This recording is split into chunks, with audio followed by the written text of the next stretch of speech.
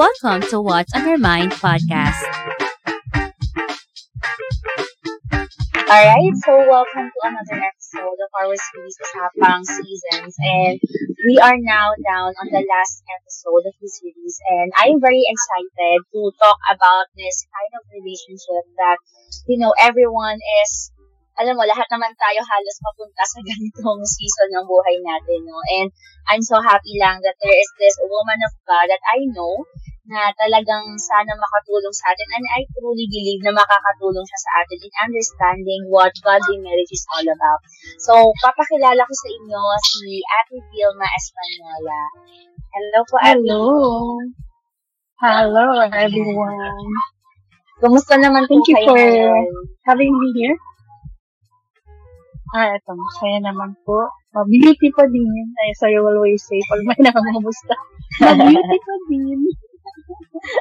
Ayan. So if you guys know, si Ate V po ay nag-handle siya ng moms and other parents in our church. And at the same time, siya ay founder ng isang tutorial services na Hats Up. So, pwede kayo doon mag-inquire and mag-enroll if your sons and daughters nahihirapan sila pagdating sa, syempre mahirap ang online setup. And mahirap talaga makapag-catch up. So you can definitely search Hats Up Tutorial Services. Tama po ba in their Facebook page and Instagram? Yes. And pwede kayo doon mag-inquire for free. Yes. I also have an ebook. If hindi pa po alam ng iba.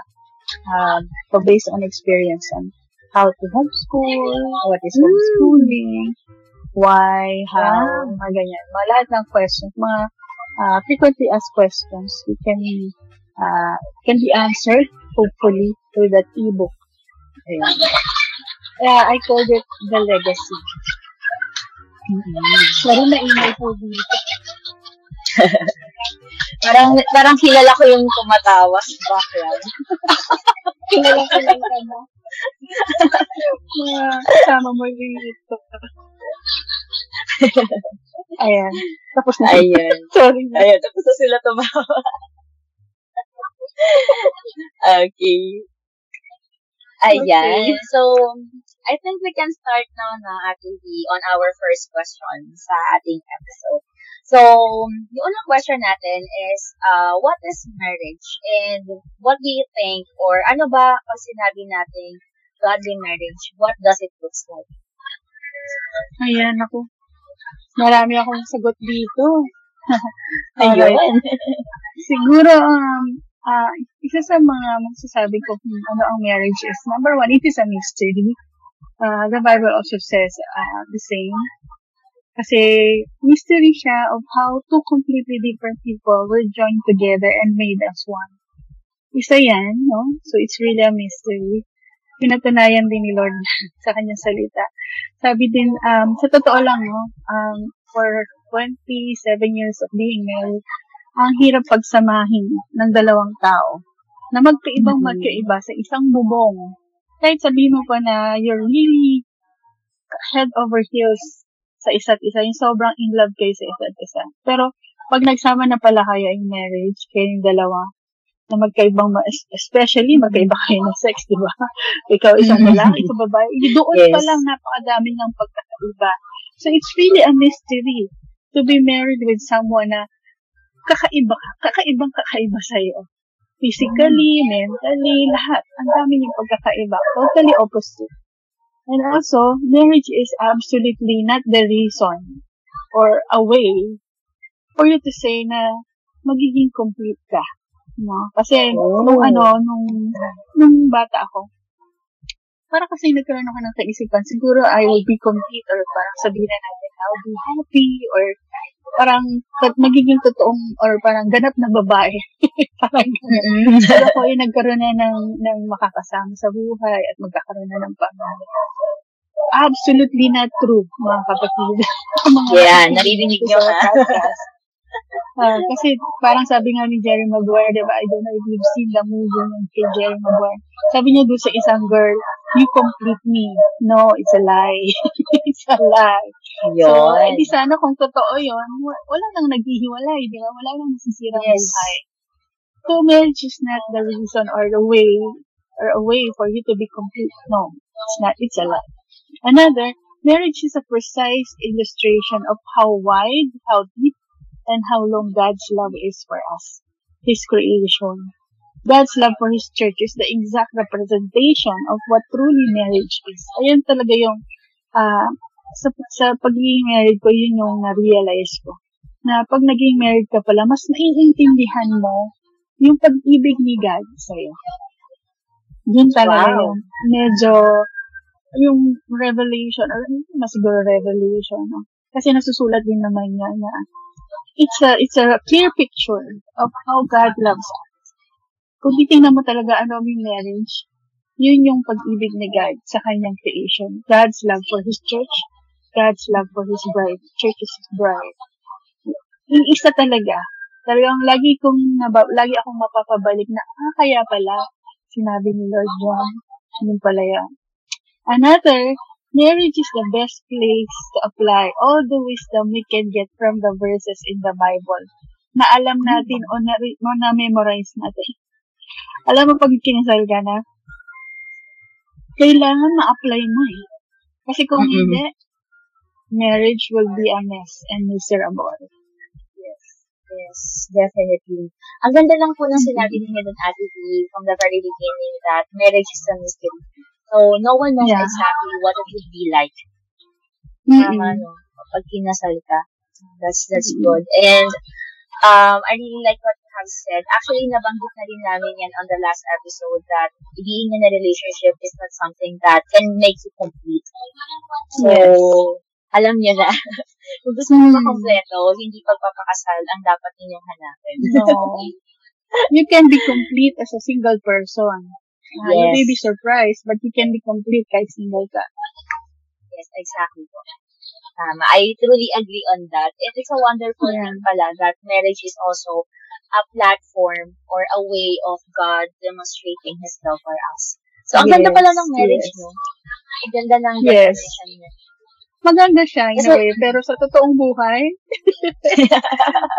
tingnan mo kung paano nagmahal si God, di ba? Tingnan mo, balikan mo. Hindi siya ganun kadali. Kaya pag may nag-aasawa, yung may nabalitaan ko, nag-asawa na si ganito. Talaga? Alam niya ba talaga yung marriage? Pinapasa.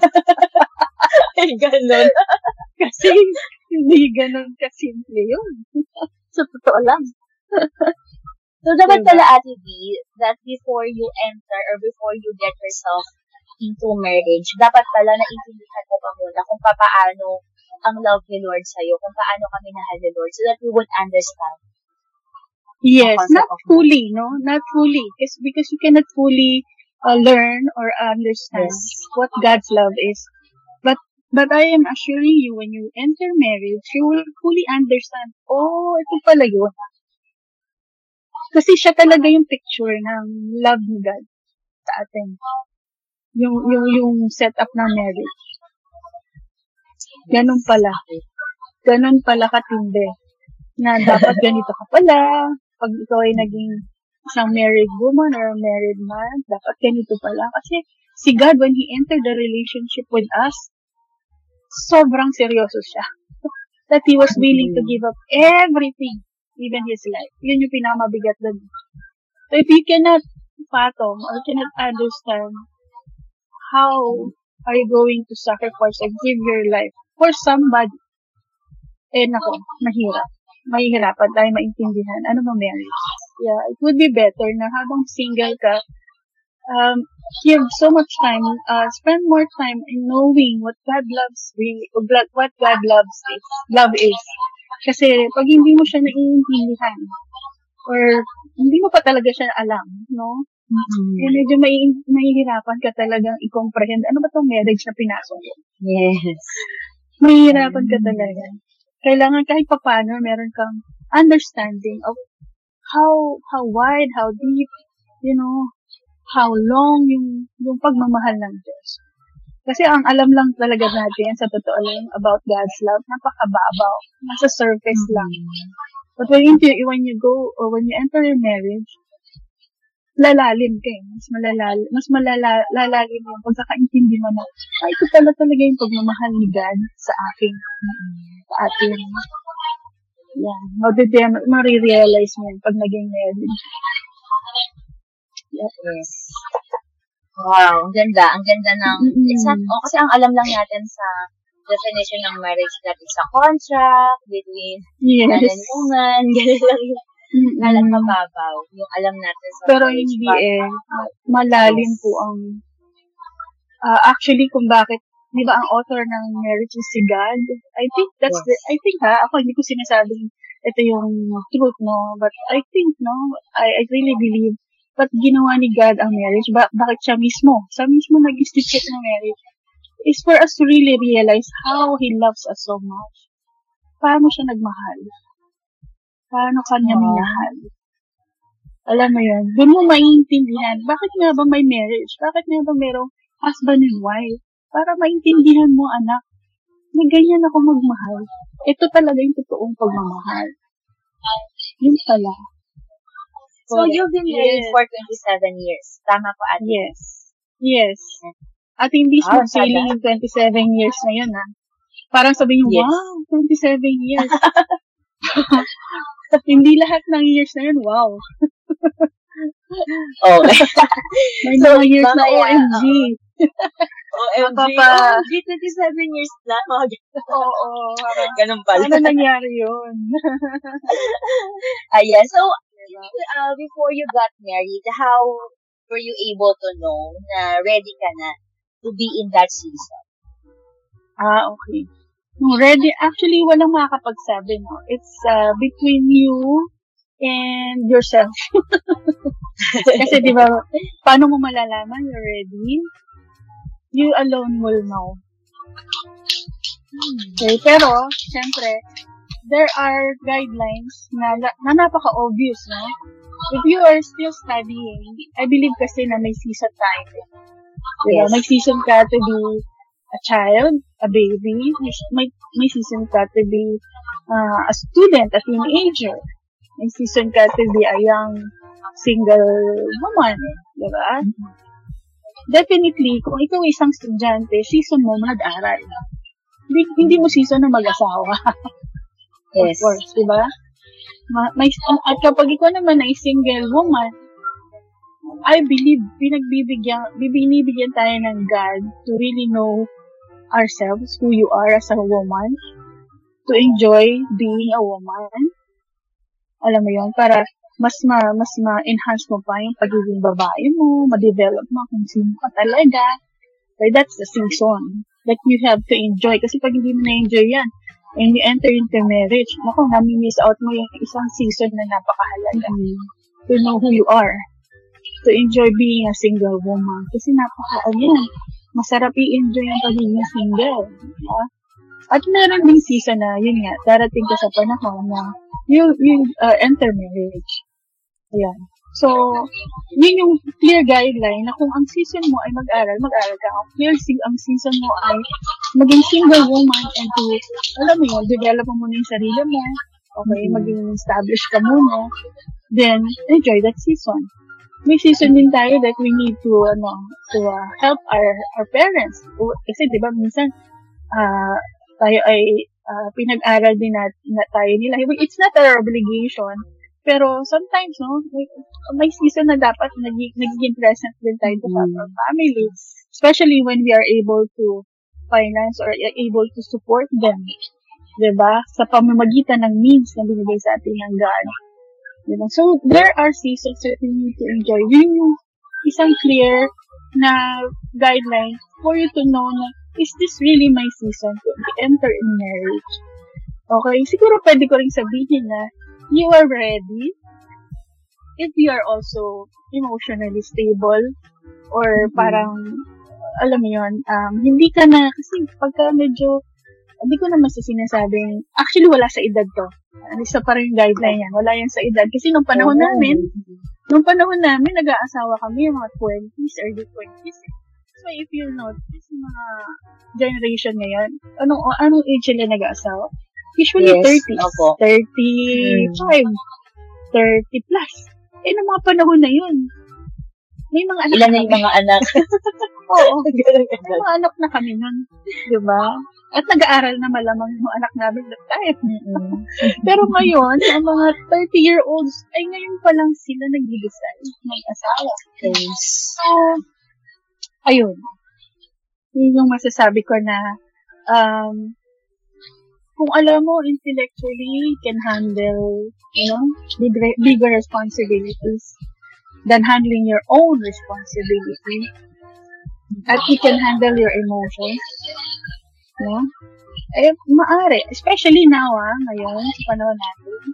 Kung ikaw tingin mo as financially medyo kakayanin na. Kasi kung ngayon pa lang sarili mo na, hindi mo na masuplayan. Magyayaya ka pa ng isa o di times 2 na yung gagastusin mo. Tapos mag-aanak pa times 3 pa. Diba? Compared sa presyo na mga bilihin noon at ngayon, triple na. Diruin mo ngayon ang sibuyas, pang exchange gift na, 315 per kilo. Totoo. Diba? Pang exchange gift na yung halaga. Kaya parang, wow. Pag nag-asawa ka ngayon, grabe, sobrang, kaya hindi ko rin ma-blame yung mga new parents na newly married na parang ayaw nila mag-anak ng madami. So, yun, napunta na ako sa ibang anak. So, those are things that you need to consider na kaya mo na ba talaga na, handle yung emotion mo, yung mga responsibilidad mo. Kasi kung hindi ka ready sa ganyan, baka mahirapan ka. Baka sumuko ka in the middle of the journey. When you know, you alone will know. The good thing is, ang mahirap kasi nito, if you will base your decision on if you are going to marry, it will be hard for you if your decision is solely based on your emotions. No? Hindi pwedeng maging basis ang emotions when you're considering marriage. But if you have a strong relationship with God, you will be able to know what God's will is. Nasa Romans 12 yan, di ba? Na you will know what God's will is. Yung good, perfect, and pleasing and perfect. If you have a strong relationship with God, kasi ako by experience, kasi pag anak ka ng Diyos, ipapaalam na yan sa'yo.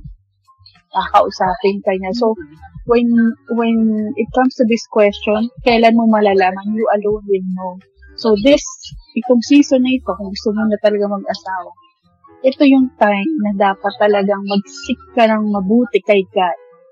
Mag-pray and fast ka. Ako, I prayed and fasted when I was considering marriage. Talagang seek ko si Lord, no? Pero dapat din, maintindihan natin, God will not choose for us. In the end, you will still choose for yourself. So, importante yung will power natin, yung paano natin gagamitin yung decision making, and we need God's wisdom for this. That's why I encourage dun sa mga gustong mag-aasawa na build your relationship with God, kasi He alone will show you what is good, pleasing, and perfect will for you. He knows. Go back to your relationship with God.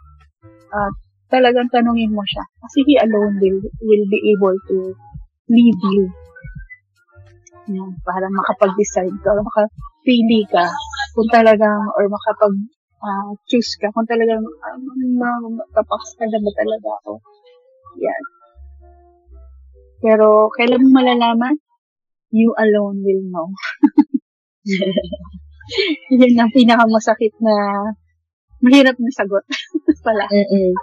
Yes, opo. Parang, it's like na, ikaw lang talagang makakaalam kung kailan ang perfect, not the perfect time, but the right time for you to yes, to be in the season of marriage. So, hindi pala dapat tayo mag-base lang na, mahal na mahal ko na, ganyan, hindi ko na kaya. Naku, hindi talaga. So, you have to be objective, you have to really evaluate yourself. Oo. Hanggat maaari, magsulat ka. Parang meron po akong nabasang book na ganun po yung ginawa niya. Actually, hindi lang sa book, yung asawa ko ng mentor ko. Nakwento niya sa akin that before siyang mag-propose, meron muna siyang list na listahan. And then, make sure niya na kailangan makompleto yung listahan na yun before, parang as a part na evaluation niya sa sarili niya before proposing to my mentor. So, you can do that. Pwede natin siyang gawin. Pwede rin gawin yan. Yes. Maganda yan. As long as yung list mo is within or parang nakapasa rin, no? Sa standard ni God. No? Kasi kung standard mo lang, kaya nga sabi ko yung kinote ko na verse, yung Romans 12, di ba sabi doon, na, do not conform to the pattern of this world. When you say pattern, standard of this world. Kasi kung standard mo lang is based on what other people say, na dapat ganito, ganyan, baka madismaya ka. Kasi, pagka-pattern of this world, hindi yan yung I cannot assure you na magiging maganda ang result. Pero pag ang pattern mo ay yung standard ni God, no?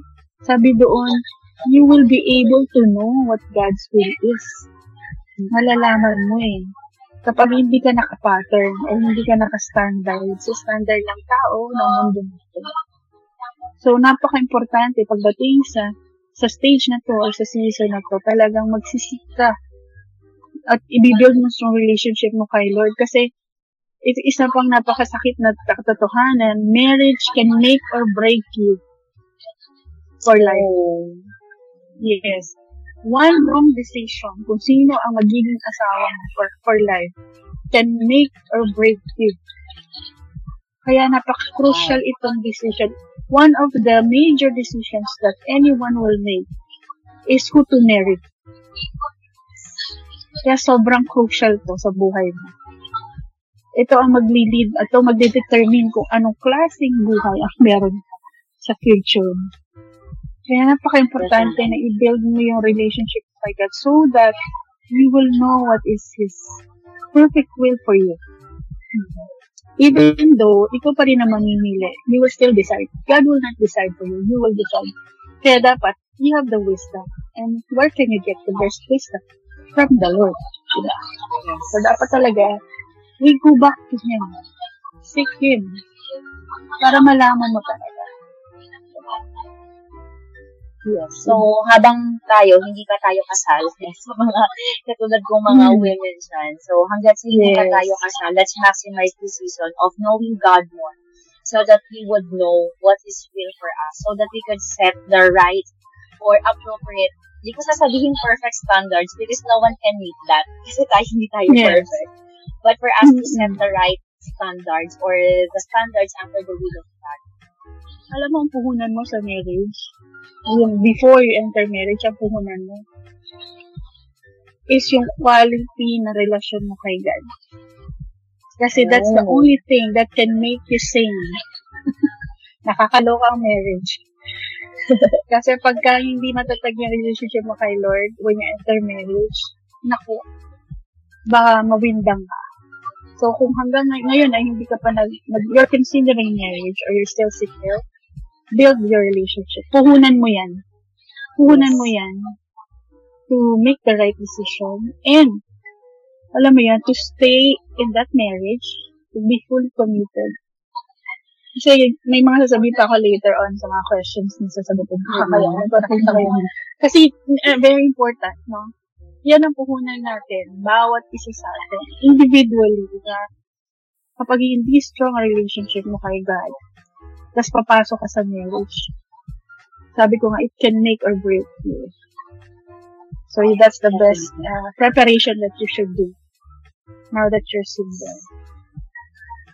Yes. Minsan po kasi, Ate D, I have known some young professionals that one of the greatest na considerations nila before getting married is mag-iipon muna kami, ayos na yung buhay namin, papatay ng bahay, kotse, but they are missing an important na investment pala in that case.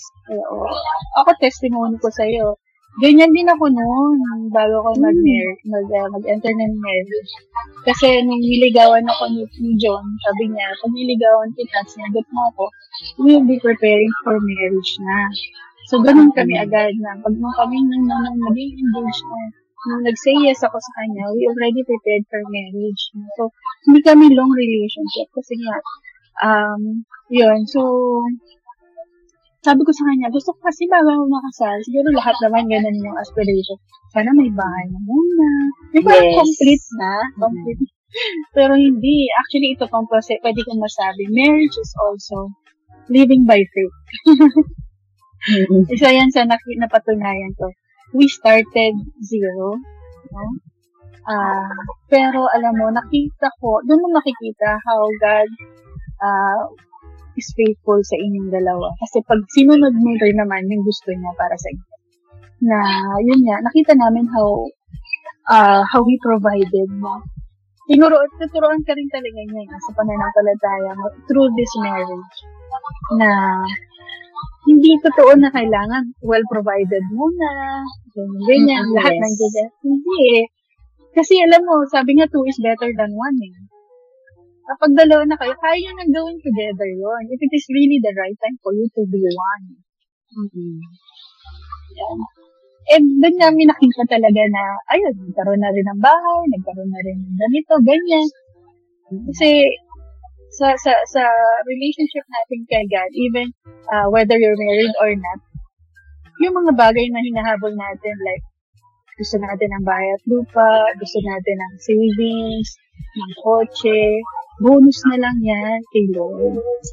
Pag ino-obey natin siya, whether we're talking about marriage or not, ang pinaka-bottom line talaga, pag magandang relationship natin kay Lord matubay, and we do what He says, we delight in Him. Di ba sabi niya, delight yourself in the Lord, and He will give you the desires of your heart. When you delight, ang ibig sabihin nun, in simpler term, is doing what He wants. Yun. Hindi mo kailangan habulin tong mga to para makamtan mo basta saka ka mag-aasawa mo. Ang tanong, are you doing what He wants for you? Kasi kung yun yung ginagawa mo, then you promise niya that like, all these things will be given to you or the desires of your heart will be given to you. Mangyayari yun. Bonus na nga lang yun. And even the things that you don't want or need, ibibigay niya rin sa'yo. Kasi, ganon si Lord eh. Pag di ba parang magulang, ako kasi isang magulang na kahit na hindi hinihingi yung anak ko. Kasi natutuwa ko sa kanya, ang bait ang anak ko ito, kung sunurit. Parang bibigyan siya ng prize. Diba? Kahit hindi siya humingi ma. Parang kahit hindi niya sabihin na, pwede bang bigyan naman ako ng ganito, pasalubong. Kahit hindi niya sabihin, bibigyan ko siya eh. Kasi bakit kasi, I am pleased. Parang natutuwa. Ganun din si God. Pag tayo masunurin sa kanya, we only do what He wants. No? Yung mga gusto natin sa buhay, bahay, lupa, kotse, savings, pera. Bonus nila yan. You don't need to run after that. Sabi nga ng Psalms 23, di ba? Sabi nung isang kanta, your goodness everything will run after you. Sila ang nakahabol sa'yo. Sa Psalms 23. Diba? These things will run after you. We don't need to run after them. What we need to do is do what He wants. Ganon din sa marriage. Yes. Wow. So, kayo, sabay ganun eh. Kaya kayo, magsumikap kayo. Yes. Magsumikap not only on the part of financial success or so, but wag natin kalimutan na unahin pa din natin to be strong in the Lord before we pursue those kind of things. Kasi yun naman talaga ang puhunan natin before we enter. Yun talaga. Yes. Kahit alam mo, kahit magaling ka, matalino ka, masipag ka, kung di mo inuuna si Lord, everything will be wasted. Yes. Wala lang din. Kahit masipag at magaling ka pa, matalino ka pa. Hindi mo rin makikita yung kagandahan ng mga yun. Hindi ka rin magiging successful. So, seek Him first, no, Ate V. So, for the 27 years ng pagiging married mo, what are the things that have changed to you ever since na kinasal ka? Like your perspectives, in the ministries, your beliefs, and everything. Ano yung mga nabago sa'yo? Ayan.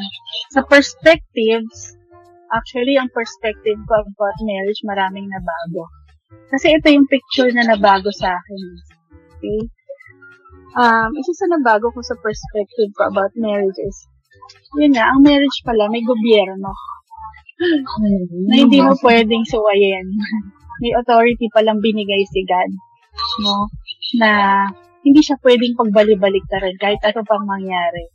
Kasi pag nabalik-baliktad ang authority sa form ng government na ito again, yung marriage natin will be a mess. No?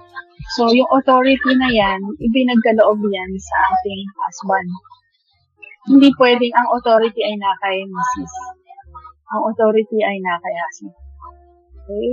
So, yan. Government, meaning leader, ang nagli-lead or ang nasusunod or ang head ay ang husband. Kala ko kasi dati, parang, equal right, gano'n. or tama rin naman yun in a way, no? Pero still, meron institute si God na government na dapat sundin. Kasi pag hindi siya nasunod, hindi siya magiging maayos. Magulo siya. Magiging miserable lang ang buhay niya. And then nga, ang marriage is a triangle. Akala ko kaming dalawa yun. Sabi nga, it takes two to tango. Hindi pala, tatlo dapat kayo. Triangle pala dapat siya. Kaming dalawa, nagsasayaw habang nililid kami ni God. Kasi kung hindi kami susunod sa instruction niya, kahit gano'n pa kami ka-united, kung hindi namin ginagawa yun, sabi ko nga, if you do not delight, kung anong gusto niya para sa inyo, it will not work. Yan. Kaya lang nga, lagi ko sinasabi, yung delight is yung parang do what he wants. Lagi ko sinasabi when I share this, paano mo malalaman kung ano yung gusto niya, kung hindi man binabasa yung sinulat niya, nandun na lahat yung gusto niya. So number one is, you have to know what he wants. And how will you know? Read it. Nandiyan na yan. Sa Bible lahat. Okay? Next is, yung marriage ay mayroong leadership na. Sinabi ko sa kanina, may hierarchy. Na hindi pwedeng mag-lead si wife kay husband. So another thing that you need to consider, women, if you are thinking of marrying someone, kung ikaw ang mag-lead ng inyong marriage, teka muna. Baka gusto mong pasukin ay gulo, hindi marriage. Okay? Dapat alam mo, or kung mapapangasawa mong husband, will be able to lead you. Actually, isa pang pinamabigat na role ng husband, he is a pastor. He should pastor you. Your children. Siya ang pastor mo. Dapat, kahit pa paano, meron siyang ability to do that. Yung spiritual life niyo to pastor you, to shepherd you. Kaya nga ako, isang consideration ko talaga nung namimili ako na mapapangasawa, pastor. Kasi alam niya na yun, how to pastor. If he can lead a congregation of 30 or more people, then he can lead me more. Diba? Yeah. So, isa yun, no? At yun nga, yung sa submission, another thing, nakapala ako, simple lang yung submission. Ikaso, sabi ng Lord sa submission, sabi doon, wife, submit to your husband. May kasunod pa pala yun. Hindi lang submit to your husband, may kasunod na, in everything. How did you feel at the na you realize na, in everything pala. Oo, in everything pala. Pero alam mo, salamat sa Diyos kasi parang binigyan naman ako ng Lord ng masunurin na puso pagdating sa salvation. In everything, okay, except sa sin, diba? Pagka pinapagawa na ako ng mali. Siyempre, alam naman natin na hindi natin yung gagawin. Mahirap siya sa umpisa. Pero, yun nga, grace yan. Grace. Tapos, ano pa ba yung ang sahan? Na-realize ko marriage is 1 + 1 = 1. Okay, kasi, yun nga, isa na lang pala kami. Hindi pwedeng, ito, ako to, yan, ikaw yan. Diba? Parang, yes, of course, may individuality pa rin tayo. Hindi dapat nawawala yan. But when it comes to marriage, we are one. That's the mystery. Yung consummation nyo, yung physical, that's why pala, doon ko na-realize, yung physical intimacy. Kaya pala, ang marriage ay mahalaga. Kasi pag may physical intimacy na, importante kay God yun.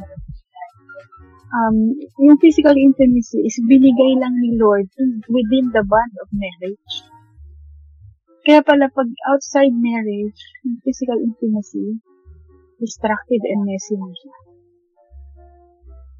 So pag naging intimate na, may physical intimacy na isang tao o yung babae at lalaki, nagiging isa sila. Kaya nagiging destructive kapag halimbawa wala pa kayo sa marriage, tapos nagkaroon ng intimacy, di ba parang sobrang devastated yung isa sa inyo or kayo yung pareho. Nakakasira.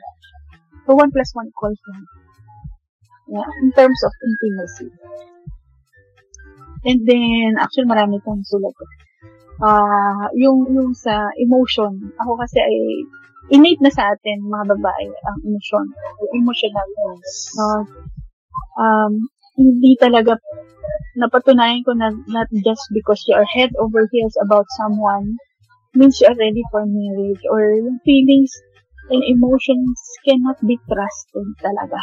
Actually, sabi ng Jeremiah 17:9 sa Bible, it can always lead us to wrong decisions. Totoo na ang puso pala, pag pinairal mo ang puso o yung pagmamahal, totoo palang love is blind.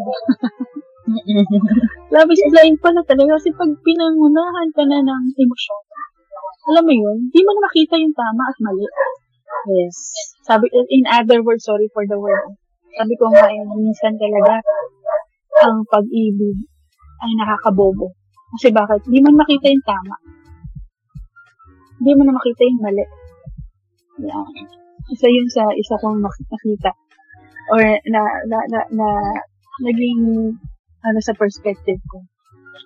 At saka yun nga, marriage is not based lang dapat siya sa love. Kaya lang, ang dami nating meaning ng love.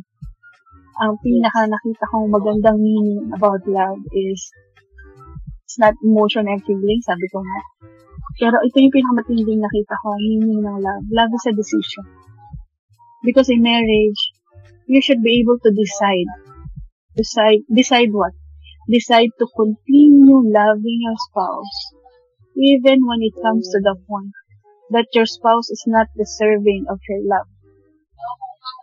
Or whether may nararamdaman ka pa ba o wala na toward your spouse. Pag dumating tayo sa point, kasi darating ang point na I came to that point na wala ka nang maramdaman, kundi puro inis at galit na lang. Totoo to. Hindi lang pala siya chills, and hindi lang pala siya electricity at kilig. Hindi. Meron din palang galit at inis yan. At pag dumating ka sa point na yon, no, na wala ka na maramdaman, kundi ganun, will you still decide to love that person? Yan. Kasi usually sinasabi nila, di ba, sa mga nagigiwalay, kasi I fell out of love na. Wala na akong maramdaman. Yes. Hindi na masaya, parang gano'n. Yes, hindi na masaya. Kasi nga hindi naman, it's not about emotion. Not about, yung nararamdaman. Yan, yun yung naintindihan ko nga, hindi pala talaga ganun. Love is not enough pala. Love can kill you talaga. Totoo yun. Diba? Totoo pala yun. Ang totoo, walang falling out of love. Ang totoo. Kaya yung iba nawawala na sa marriage just because they stop. Yan ang word. Kaya sabi ko, continue. Let's stress the word continue. Decide to continue. Yung isa naman, kaya yung iba hindi nag-work in marriage, they decided to stop loving. Yeah. Or in other words, na fell out of love. So, dapat you always decide. Diba sabi nga nila, I will always choose you. Yan yung uso ngayon eh, yes. Diba? I will always choose you. Totoo yun. Dapat you have to choose to love in spite of. Yan. Isa yun sa mga aral at mga nabago sa perspective ko. Actually, 7 to. Pang-6 na. 6 is marriage is a lifelong commitment or covenant that you made with your husband, especially with God. At itong matindi, sa Bible, when you make a covenant with God, you should keep it. Kasi si Lord, He honors your promise. He honors your covenant. He's a covenant-keeping God. He is a promise-keeper God. Kaya when we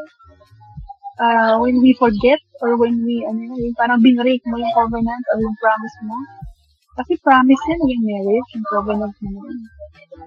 You hurt God first, not your spouse. So talagang napaka-importante yung pagpasok sa marriage na maintindihan mo, ganun pala talaga kabigat yan.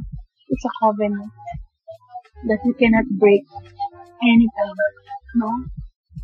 At ito pinakamatindi, final. I realized I learned that marriage is being able to forgive. Oh, yeah. Sabi nga ni Mother Teresa, if we really want to love, we must learn to forgive. Kasi I assure you, when you enter to marriage, your spouse will always fail. He will make mistakes. He will hurt you. He will disappoint you. He will frustrate you. He will make you angry, etc., etc. All the negative emotions pwedeng mangyari. And if you don't know how to forgive, ano mangyayari sa'yo? You will be in prison. Kasi pag may unforgiveness ka, para kang nakakulong. Lumilit ang mundo mo. So if you want your marriage to be working or successful, you must learn to forgive. Hirap gawin yan kasi hindi natural sa tao yan. Yes. Hindi natural sa tao magpatawad. But kay God, it is a natural way or a natural thing for God. Kaya if you want your marriage to work, learn to forgive and learn from the one who can forgive. Learn from God. Kasi siya talaga, He forgave us. Diba? Many times. So, I think that those are the things na nabago sa pag-iisip ko. Akala ko puro sarap and romance lang siya. Hindi pala. So, ang marriage is not, diba in the first meron po tayo, and they live happily ever after. Happily ever after. Hindi siya ganon. Hindi, fairy tale talaga yun. Fiction, hindi katotohanan. Oo, sa Disney lang yun. Ayun, so, marami akong nakuha actually, Ate P, from everything that you have said. And one thing na gusto ko lang munang i-emphasize natin is yung sinabi mo that in marriage, there is governance or may government. Yes. Mayroong hierarchy na sinusunod. So, I just want to ask you a follow-up question on that. Ano ba dapat yung mga roles na ginagawa ng isang wife and then ng isang husband? So, unahin muna natin what are the roles na supposedly ay ginagawa dapat ng isang babae in a marriage. Ayan. Sa role, napakalinaw niya, no? If you are going to read or search, no? Ano ba ang sinet na role ni God? Remember, why am I always referring to what God or what the Bible says? Kasi, tandaan natin, ang author ng marriage is God. Okay? He made all the rules, the reminders, for marriage to work. So, let's go back to His word. Nakasulat po yun. Anong role ni husband? To love the wife. Paano? As Jesus loved the church. And how did Jesus love the church? Paano nga ba siya nagmahal sa atin? Eh, ano ba naman yung namatay siya para sa atin? Kaya mo ba yun? Kaya yung mga husband, naku, kayo talaga yung mga gusto ng mag-asawa, yung mga kalalakihan dyan, kaya mo na ba? Sakripisyo buhay mo? Para sa asawa mo? Kaya mo? Ibibigay mo yung kasiyahan mo, ibibigay mo yung luho mo, ibibigay mo kung ano yung mahalaga sa'yo. Diba? Kaya mo na bang ibigay yun para sa kanya? Kasi yun ang role na binigay ng Bible para sa mga husband. Love your wife as God or Jesus loved the church. That you are willing to give up your life for your wife. Kung di mo pa kaya yan, mag-isip ka ng 100 beses bago ka mag-propose. Yes. Hindi madali pumasok sa marriage, mga kapatid. Buhay ang nakataya para sa husband. Kung di mo yan magagawa, marriage won't work. It will be miserable for you to be in marriage. Okay? Isa lang yan yung binigay sa husband. Of course, isang makikita natin sa Old Testament, nakita natin sa buhay ni Adam and Eve, ay Adam has to work, to toil the land, to provide. Isa pa yan. Ngayon pa naman, diba? Hindi ganun kadaling humanap ng trabaho na limpak-limpak ang iyong sweldo. Yes. Talagang magsusumikap ka talaga bago ka makakuha ng maraming pang-provide sa iyong pamilya. So, aside from being the provider, sabi ko nga kanina, you are also the pastor. You are, kasi accountable ka kay God about the well-being of your family. Pag sinabing well-being, kasama dyan ang spiritual life, okay, emotional, intellectual, lahat ng area ng buhay ng iyong asawa at ng mga anak. You are the one who will, take care of that. So, kung sa sarili mo pa lang, di mo na maayos, how will you manage pa? Diba? Yung wife and your children. So, ito lang, sinabi ko lang itong pinaka number 1, how to love. Kasi pag naintindihan mo na yun, madali mo na i-provide, madali mo na i-protect. Kasi nga, diba, gagawin mo na nga lahat eh. You will give up everything. To love. So, sa wife naman, isa lang naman din ang sinabi ng Ephesians. Nasa Ephesians yan. Sabi dyan ay, submit to your husband in everything. Sabi doon, hindi for some. Sa few. Hindi. Everything. Okay? So, kung ikaw yung taong laging gusto mo ikaw nasusunod, ikaw babae na laging gusto mo, ikaw yung spoiled brat ka, gusto mo ikaw yung nasusunod. Sorry, pag nag-asawa ka, hindi pwede yun. Of course, except sa sin. Pag sinabing submit, ano ibig sabihin? Submit also means respect. Respeto mo yung husband mo. Minsan kahit hindi siya ka-respeto, you need to respect him. Okay? What will you respect? Respect what he is doing. Okay? Respect his decisions. Respect what he is able to do. Okay? Pag sinabi ng respect, you are his number 1 fan. Number 1 fan. Cheerer. Yes, husband. Kaya mo yan. Kahit tingin mo, hindi niya kaya.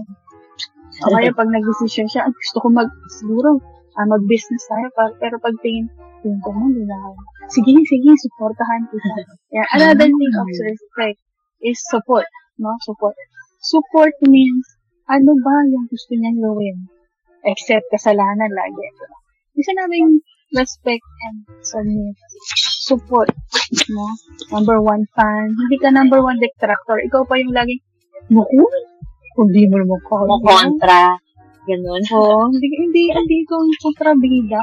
Ikaw kaya asawa ka eh. Number 1 fan ka. At saka isa pa pag sinabing submit and respect, no? Number 1 respect. Ang mga kalalakihan, ito na number 1 don't na ginagawa dapat natin sa mga lalaki. Huwag mo nang ibiin yung pagkakamali na gano'n na nagawa niya.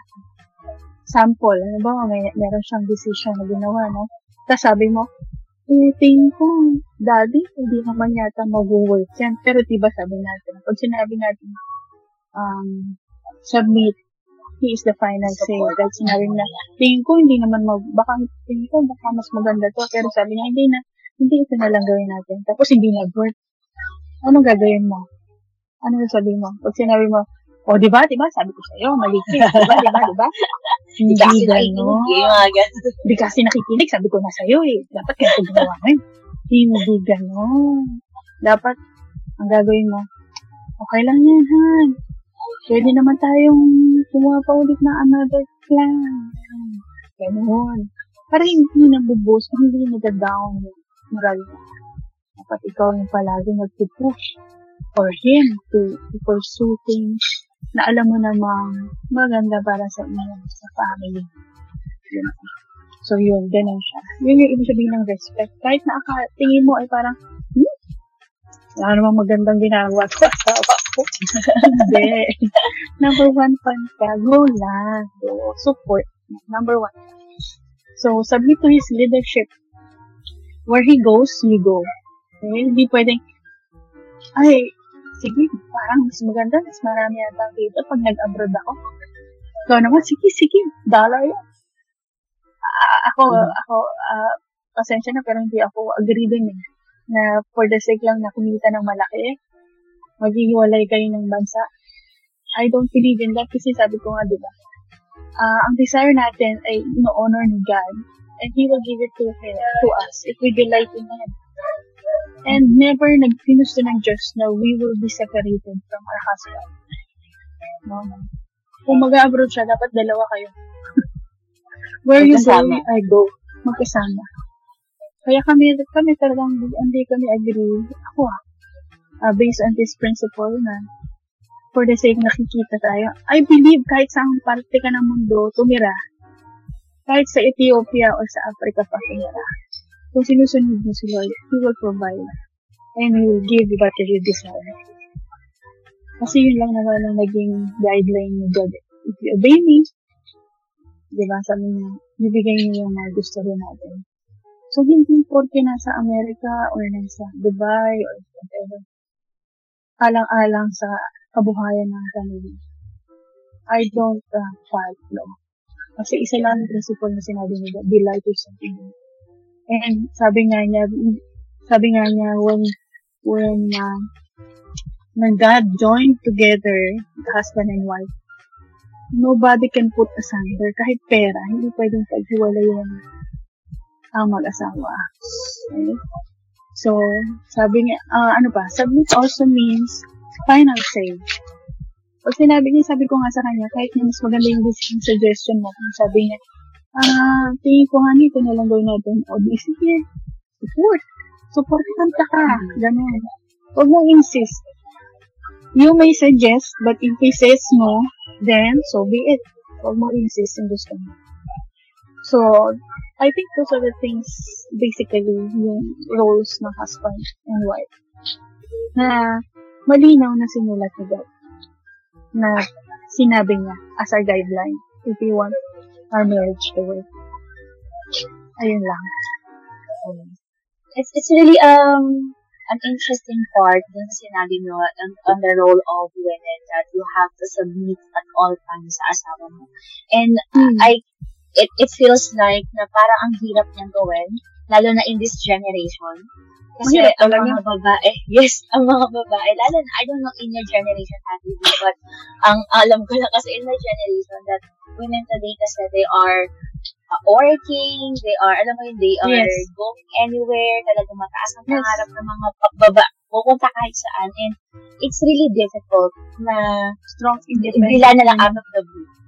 You learn that kapag nagpakasal ka, you have to submit. You can suggest, but then the final say will always go to the husband. So, I am curious lang, Ate V, how were you? Kasi I can see you also as a strong woman. I mean, you have your own life before you got married kay Pastor John. I was a working mom when the first stage of our marriage. I was a working mom. So, I'm just curious lang po, Ate V, na how were you able to, paano nangyari yung transformation that, of course, paano kaya siya nangyari na from a character that you are strong, you are independent, you are a strong, independent woman, and then you learn that kapag ka nag-asawa ka na, you have to be submissive in your own life, Ate V. Paano siya nangyari sa'yo? Nag-turn ka sa ganun? I can't say that it's because of me. No, it's all by grace, of course. Number one, when I decided, siguro, it's a good thing that I started to know or to have a relationship with the Lord. I came to know God at a young age. So siguro dahil doon na ano na ako, kumbaga na build ako dun sa God's Word, sa mga tinuturo sa simbahan. Tinuturo ng pastors natin about, kaya importante na, we know God's words. At the same time, yun nga yung sinabi ko sa inyo, ang puhunan mo yung relationship mo kay God. Yes. Kasi sabi ko nga sa asawa ko, kung hindi ko mahal si Lord, baka matagal na rin kami naghiwalay. Kasi bakit? Talagang mahirap siya eh. Hindi naman siya ganun. Hindi dahil bang mabait ako. Hindi rin. Meron din akong sungay. Pero, alam mo yun, it's all because of God. Kaya sabi ko, lagi na binibuin. Dapat may relationship ka kay Lord. Kasi kung wala, maluloka ka. Aayaw ka. Susuko ka. Susuko ka. Hindi mo kakayanin sinasabi ko sa'yo. Hindi mo kakayanin. Kasi, hindi siya ganun kadali. Sabi ko nga sa'yo, marriage is a picture of God's love for us. Paano ka nagmahal si God? Diba? Kahit nga walang hiya tayo, minahal niya tayo. Yes. O ikaw ba, kaya mo magmahal ng walang hiya at suway? Diba? Mahirap. Mahirap. Kaya it's a really good thing na maaga ako nakakilala sa Diyos. At naturuan ako ng salita ng Diyos sa mga, siyempre lumatan ako ng mga Sunday. So, it's importante may life group ka, no? Kasi your life group will support you, pray for you, especially sa mga crucial decisions that you have to make na gusto mong asawa. This is very crucial decisions na yung, di ba? So, importante na, kaya sabi ko, delight yourself in the Lord. Pag sinabing delight, do what He wants. Kaya lang, ang tanong nga, alam mo ba yung gusto niya? Kung hindi ka nagbabasa ng salita ng Diyos. It all boils down sa pagbabasa ng salita niya. Kasi siya na yun mismo eh. Si God na yun salita, di ba? The truth, Jesus is the truth, di ba? And the truth is God's word. So, when we are so, or parang, alam natin ang salita ng Diyos, it can mold us. Kung gano'n ka makatigas, sabi mo nga, quote and quote, strong and independent woman ako. Yes, in a way, tama yan. Pero walang matigas sa salita ng Diyos. Walang strong. Alam mo yun, walang independent. Pero yung pagiging independent, yun ang pinakamahirap na dinil sa akin. Kasi totoo, lumaki kasi ako na I was really independent. Na I tried to study, na yung pag-aralin ko rin yung sarili ko, ganyan. Yung parang, hindi ako masa eh. Parang, hindi talagang palaasa sa ibang tao. Ganyan. Ang hirap palang i-deal yun. Kasi parang, once kasi na nagkaroon ka na ng relationship kay God, isang unang i-deal sa'yo ni Lord is yung dependence mo sa Kanya. Diba? Kasi tayo kasi likas tayong nagmamarunong. Diba? Nagmamarunong tayo. Lalo na yung mga sinasabi mong strong independent woman, nagmamarunong. Hirap na hirap mag-depend kay God. Kung kayang gumawa ng paraan, madiskarte rin kasi akong tao eh. Kung kaya kong gawa ng paraan, gagawa ko ng paraan. Pero yun yung siguro sa akin, Lord, na you really need to depend on Him. Kung gusto mo maging maayos ang buhay. So, it's really a good thing na na-build ako in God's way. Disciple ako sa pamagitan ng salita. No? And it's really God's grace na I'm very thankful na inalaw niya na makilala ko siya at a very young age. Kaya, kayo na mga single ngayon, it's your opportunity to really spend your time with God kasi ito lang ang puhunan niya talaga. To really be, alam mo yun, magawa mo yung gusto ng God. Yeah. To be the person that you want you to be. Yan. So, yan. Importante talaga. Hindi siya madali. But if you are fully dependent on God, His words, yan, syempre dapat sana may teachable spirit din pa. Kasi kahit minsan na, kasi ako matagal akong hindi teachable. Matagal akong hindi teachable. Talagang ako pa rin yung nasusunod. But we will never be able to do that niya kung hindi tayo grounded sa salita niya. No, kung hindi tayo committed sa isang church who will lead us to His truths. at sa isang life group na patuloy na mag-mentor at mag-coach sa'yo. So, ano ba talaga yung dapat at ano ba yung sinasabi ng Diyos na tama? Yeah, mahirap siya, but then, ang ganda po ng sinabi niyo doon, Ate P, that yung pagbabago, yung change of heart to become submissive is not based, it doesn't come from our own effort. Pero it's really God who can change our heart. At mababago yung puso natin once we have a relationship with Him, read His words, study His words, may life with tayo, we are being discipled by other women and nagpapaturo tayo. So, it's really a good thing. Ganda po ang sinabi ninyo and I really learned a lot from that. So, meron lang po akong nabasang isang post and I believe siguro nakita nyo na din po ito. Merong isang lalaki na nag-post siya sa Facebook. Tapos, bali ang context ng sa post niya kasi sa Facebook is he is proud doon sa kanyang asawa. Pero ang konteksto kasi nun, parang yung personal dreams ng babae, nawala siya because of her submission to her husband and family. Natigil yung pagtatrabaho niya, hindi na niya nagamit yung pinag-aralan niya because of being a wife and doing the mother duties. So, naging controversial issue siya, lalo na sa mga feminists. Kasi parang ang sabi nila is parang nawalan daw ng karapatan yung babae to do what she dreamt of, to do what she wants, and something like that.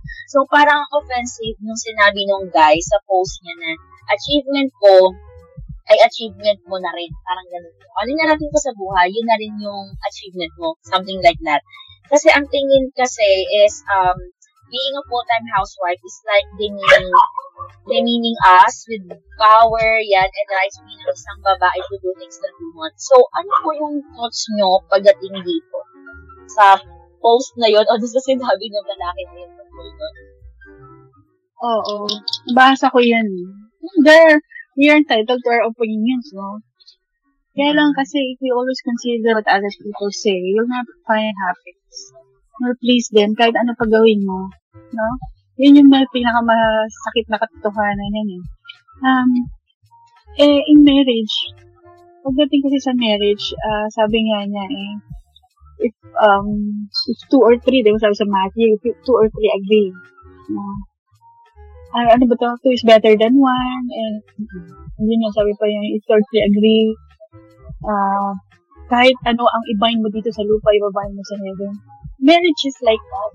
It's a union of two people, of two persons, na dahil pinag-isa na kasi kayong dalawa, yung mag-uusap at kayong dalawa magdidesisyon para sa inyong buhay. No? In marriage, nasa usapan niya ng husband and wife. So, kahit ano pong sabihin ng mga kapitbahay, ng mga feminists, sa usapan ninyong dalawa, as long as you agree, diba? As long as you agree, hindi na dapat yun, huwag kayong magpatingin doon. Kasi nasa sa inyong dalawa yun eh. As long as kayo yung nag-agree, may consent ang bawat isa sa inyo, then good. Kasi bakit? Kung ano raw ang napag-agreehan ng mag-asawa, accountability natin yung kay God. We will be accountable kay God if we did what He ordained and commanded for all husbands and wives. What we should really care about is, do we know what God wants for our marriage? Kasi mananagot tayo pagdating ng panahon sa Diyos. At sana hindi tayo luhaan pagdating ng araw na yun. Okay? Kasi sabi niya, diba, if 2 or 3 agree in my name, there I am. As long as napag-pray niyo mag-asawa na ito po, Lord, yung aming napagkasunduan and kinonfirm ni God sa inyong prayer, sa inyong counseling kayo, but as long as walang abuse, no? Walang exploitation na nangyayari. Yung mystery nga ng marriage, hindi nila maiintindihan yan eh. Hindi nila yan maiintindihan. Marriage is a mystery. Kapag ka naging pinag-isa sila ng Diyos, sila isa na, at lahat ng meron siya, meron ako ay kanya. At saka yung sinasabi nila na nawala na yung masayang ba yung niya dahil naging full-time wife, ganyan. Yes. Kung hindi naman pinilit si wife, diba? I think napagkasunduan din yun. Kaya sabi ko rin kanina ko, ano yung napagkasunduan ninyo? Wala namang abuse na nangyari, walang pilitan. Diba? Kasi lagi yan dapat pinag-uusapan ninyo. Sa lahat ng desisyon, dapat pinag-uusapan niya at dapat nag-agree kayo pareho. No? So, yun. Sabi nga, di ba ng Bible, 2 or 3 agree in my name, there I am. So, napakatibay ng agreement between the husband and wife. Kaya nga, number 1, tinitira is tanas ang pamilya. Right? Number 1 yung ginugulo ang husband and wife. Kasi pag nag-agree ang husband and wife, anything is possible. Kasi ang unity, ang union and unity ng dalawa, especially ng husband and wife, ano yan, very powerful. Anything can happen. Kaya naman si Satanas, unang tinitira ang husband and wife. Sinisira niya una ang husband and wife. Kasi bakit? Pag nasira yung husband and wife, pati mga anak nasisira. Yes. Importante, as long as nag-agree sila, husband and wife, walang abuse, walang pilitan, may consent ang isa't isa, yun ang importante. Kasi doon sa post na parang ang sama-sama tingnan sa mundo ang magsabi. But then you have mentioned, and it is the truth naman, that you should not go along with the patterns of the world. So, that's right, and I really agree with that attitude, that as long as walang abuse, hindi naman pinilit, hindi pinors, and it's a mutual agreement on both parties, well, that is fine, that is good, yun ang makakabuti sa lahat. So, wow, I really learned a lot from the submission part. Ang ganda pala ng design, no? Kapag ka nag-submit ka, it's really challenging, mahirap siyang gawin, and a lot of people can question your submission to your husband, but wala naman silang pakialam doon as long as you are doing what is the will of God in your marriage. Yeah. Kanina tinanong mo, paano ako naging submissive? Alam mo, pinarealize sa akin ng word din kasi, since sabi ni God, submit to your husband. Pag nahihirapan ako mag-submit, alam mo, nire-remind ko yung sarili ko. And I think we women should also be reminded of this. Bakit ako nagsasubmit? Nagsasubmit ako kasi yun ang gusto ni Lord. Kasi bakit? One day, pagharap ko sa Kanya, mananagot ako. O hindi ka submissive. Diba? Bakit ako nagsasubmit? Kasi ayoko managot. Ayaw ko umiyak pag ng panahon na hindi ako submissive. Hirap mag-submit. Ang naging mantra ko na lang, mantra yun. Inisip ko na lang, ba't ako nagsasubmit? Ginagawa ko to kasi. Ginagawa ko to hindi para sa asawa ko. Yes. Siya, pero ginagawa ko to para kay Lord. Kasi sabi niya, yes. Magiging mas magana, nagawin siya. Kasi, hindi mo siya ginagawa para sa'yo o para kanino naman. Ginagawa mo yan kay Lord. Diba? Kasi sabi niya, kasi bakit? Sino nakakabuti sa'yo? Hindi naman niya sasabihin niya para mapasama ka. Diba? Hindi na sasabihin niya niuutos sa'yo para sumama ang buhay mo. Para sa'yo rin kabubuti mo. Yes. So, dapat talaga ang motivational factor is eternal. Dahil mahirap ang pagsasabi. Hindi dapat shallow. Yung ating dahilan.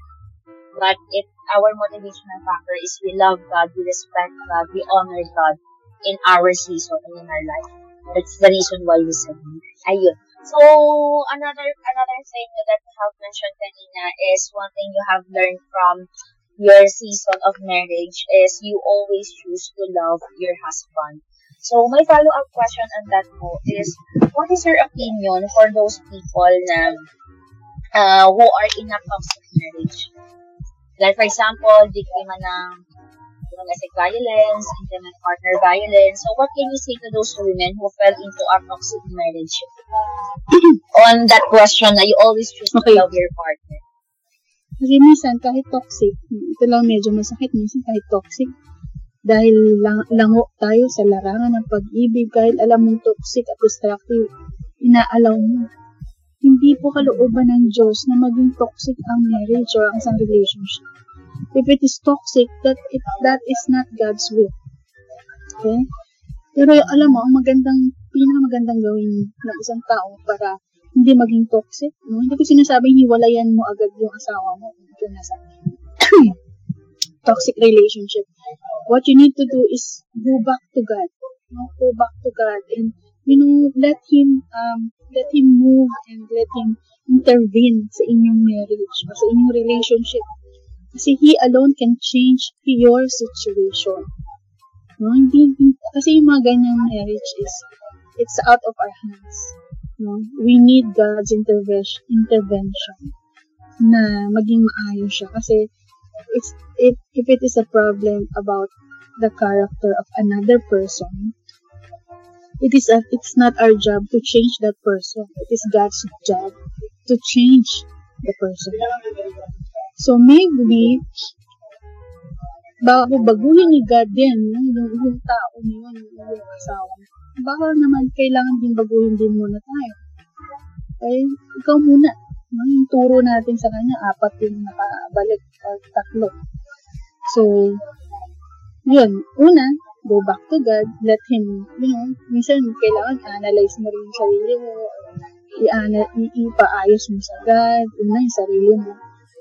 And then, He will reveal or He will do something para maging maayos. No? Ma-restore your relationship ni God. Kasi I believe it is not God's will na maging masama o yung toxic ang relationship. And if toxic man ang relationship, God is in the business of restoring relationships. No? If we will just really submit and yung papailalim tayo sa Kanya. At susundin natin yung gusto niya. So, number 1, go back to the one who created that relationship, the marriage. No? And hayaan mo si Lord ang umayos muna sa'yo.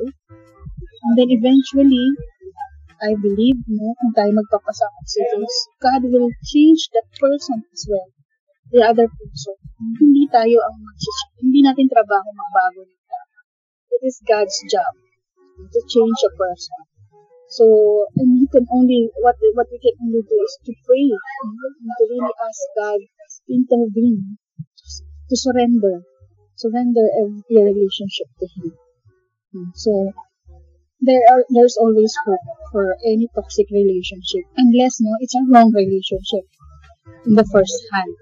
Kasi kung talagang sa beginning pa lang ay mali na talaga yun. You have to get out of that. Siguro yung pwede kong masabi about that toxic relationship. So it's not always an answer kapag ka nasa toxic marriage ka. It's not always an answer to get out of marriage. So doon pa. No, kasi sabi ko nga kanina, marriage is a covenant. And God says in His word, I hate divorce. I hate. Ang ginamit niyang word, I hate. Pinamumuhian niya pag naghihiwalay ang mag-asawa. So, marriage should really work. Hindi niya gagawin yan kung hindi mag-work. Kaya talagang hindi nag-work ang marriage is because we don't know how to enter marriage. We don't know how to be in a marriage. But if we have this kind of relationship na sinasabi ko kayo, He will guide, He will teach us paano tayo magiging maayos na marriage. So it's not always an option to quit. And sabi ko kanina, He is in the business of restoring relationships. Kahit gaano pa ka-toxic. He can fix it. He can make it whole. He can, ayusin na yan. Kung tayo lang ay patuloy na lalapit sa Kanya, diba? Hayaan natin siya mag-lead. Diba? Kasi nga, triangle. Kasi kaya toxic ang relationship, ang nasusunod kayong dalawa lang. Wala naman kayong submission or any supervision under God. Kaya nagsisira. Diba? Kaya toxic siya. Kasi sarili niyo yung nasusunod. Mahalaga yung lordship sa marriage. Lordship siya yung nasusunod. Si God. Kasi nakalahad-lahad sa Bible. Paano tayo magpapamilya? How life works.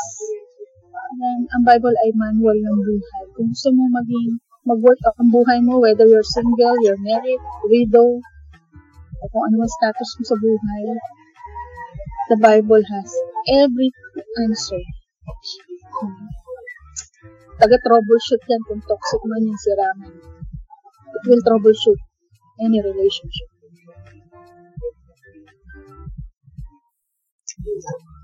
So there is always hope. There's always, for those people right now who are in a toxic marriage, remember that there is always hope for restoration ng pagsasama ninyong mag-asawa. We just have to go back to God, the author of marriage, restore what is distracted, and go back to Him. And if I may add, ba't ko nasabi yun? Kasi nangyari sa amin yun. Hindi naman yung 27 years namin maayos eh. Nagkaroon din kami ng may mga nabasag din. May mga nasira din. But because God is on top of this marriage, we were able to, He was able to restore. Mas maganda pa nga eh. Sabi nila, love is sweeter the second time around. Yes. Totoo yan. Diba? So, yun yung pwedeng gawin ni God. So, nangyayari yan. Kasi nangyari sa amin. We were broken din. Halos nga masira na, maghiwalay na. Pero, dahil nga, naniniwala kami na hindi yun ang kalooban ng Diyos, hinayaan namin si God na kumilos. Nagpa-correct kami. Ang hirap kasi niyan, ayaw magpa-correct din eh. Kaya pala toxic yung marriage mo, ayaw mo naman pa-correct yung mga ginagawa mo. Diba? Pareho kayong magaling eh. O di, wala nang nangyari. Lagi kayong gera. So, it's important yung Lordship ni God. And be teachable sa kanyang sinasabi. Kasi lahat naman yan, kaya niyang ayusin. Dapat lang, may participation din tayo. Yes. Na nagpa-participate tayo sa gusto niya. Kasi kung hindi, wala din talaga yan. Sira talaga. So, mahalaga din that we put an action. If we join the life group o someone deciding as dapat sumusunod tayo on whatever is going. That's why we have the Moms and Wives Live group every Thursday. You are always welcome to join mga wives and moms. Yeah. Yung usapan namin. Yes, it's also important talaga po Ate to have a group of women then who support each other and talk about those kind of things. Yung support group, napaka-importante. Yung live group talaga. Outlet mo, minsan hindi mo masabi sa ibang kaibigan o sa asawa mo. Doon mo i-boast lahat. Kaya madalas umiiyak kami doon. Alam mo yun? Nag-iiyak kami. Talagang madalas may iyakan talaga. Puro to life ang kwentuhan doon. Hindi siya telenovela. Ayan. So, one important lesson that I have learned from everything na pinag-usapan ko natin today is really get an investment of having a relationship with God. So, above all, yun ang pinakamahalaga sa lahat. And then, while you are on the journey, while you are in your seasons, make sure that you are surrounded with the right women, with the right people who can guide you, lead you, and also be with you in thick and thin ng pagsasama mo ng inyong mag-asawa in the season. So, it works both sa babae at sa lalaki. Yes. So, one last question na tayo, Ate B. We're about to end na. So, one last question is, what do you think is the joy that marriage brings to you? Alright. What marriage, what joy marriage brings? Pero pwede ko sabihin, the joy of loving someone completely opposite of who you are, and being loved as well by the person you choose to be with for life. Hindi laging ganun, no? Hindi laging ganun na reciprocate. Pero, just to experience that kind of exchange and love is, sabi nga, it's better to be loved, than not to be loved. Diba? maigi na yung kahit na hindi laging masaya, hindi laging okay, at least nagmahal ka. Kasi hindi na madaling magmahal eh. Diba? To raise up children, siguro isa pa, to raise up children who also gives joy to your marriage. Hindi rin palaging joy ang naibibigay ng mga anak mo. Pero, yun eh. It's always a joy that your children will give you kapag nakikita mo sila na napapalaki mo sila, nakikita mo sila na nandyan. Yeah, especially if naipasa natin yung kind of faith that we have with God. So, napaka-importante na. Most importantly, siguro, yung joy na what marriage brings is, yun nga, yung sabi ko kanina, to understand how deep, how wide, how long God's love for you through marriage. Kasi, ang marriage ay picture talaga ng love ni Lord sa akin. I think that is the greatest joy that you will learn or will know about marriage. That is how our podcast episode ends. Ayan. So, thank you so much, Ate B, for all of your wisdom. Thank you. Lahat ng mga experiences mo na talagang nakatulong sa aming lahat, even single people in a relationship, and then yung mga may asawa na ngayon. So, it's really helpful, everything that you have said.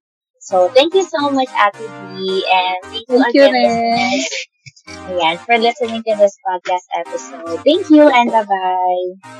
God bless. Thank you so much.